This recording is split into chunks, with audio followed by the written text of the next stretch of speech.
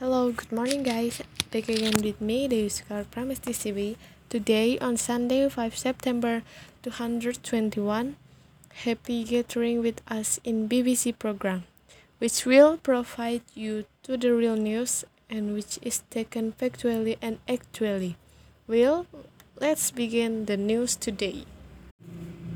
President Biden will travel to Queens, New York and Mainville, New Jersey next week to survey storm damage from the remains of Hurricane Ida. The White House said Saturday he will make the trip on Tuesday, days after visiting Louisiana, which was also battered by Ida.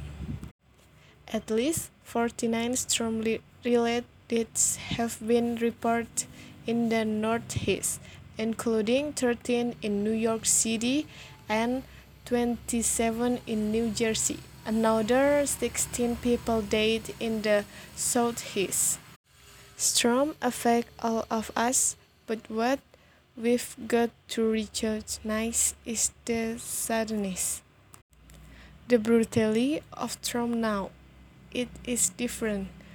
New York City Mayor Bill de Blasio said as the city works to recover.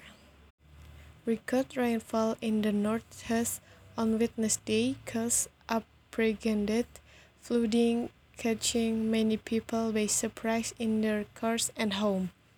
The rare weather was described as a once in 500 years event. Now, all the more common because of climate change. In New Jersey, some neighbors' houses were still underwater on Saturday and residents were pumping water out of their basement. CBS New York report. The governor was expected to visit Piscataway, one of the state's hardest hit communities. In Mainville, which the president will visit, homes were still filled to the brim with water on Friday. The Domar family returned to find their house had exploded. We had a neighbor actually who live is in Mainville on the other side, who witnessed us about the water rising. So we decided because we had a baby, let's go.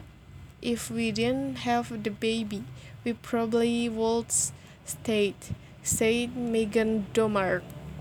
Business owners along Main Street pumps out basement and tossed out thousands of dollars worth of food.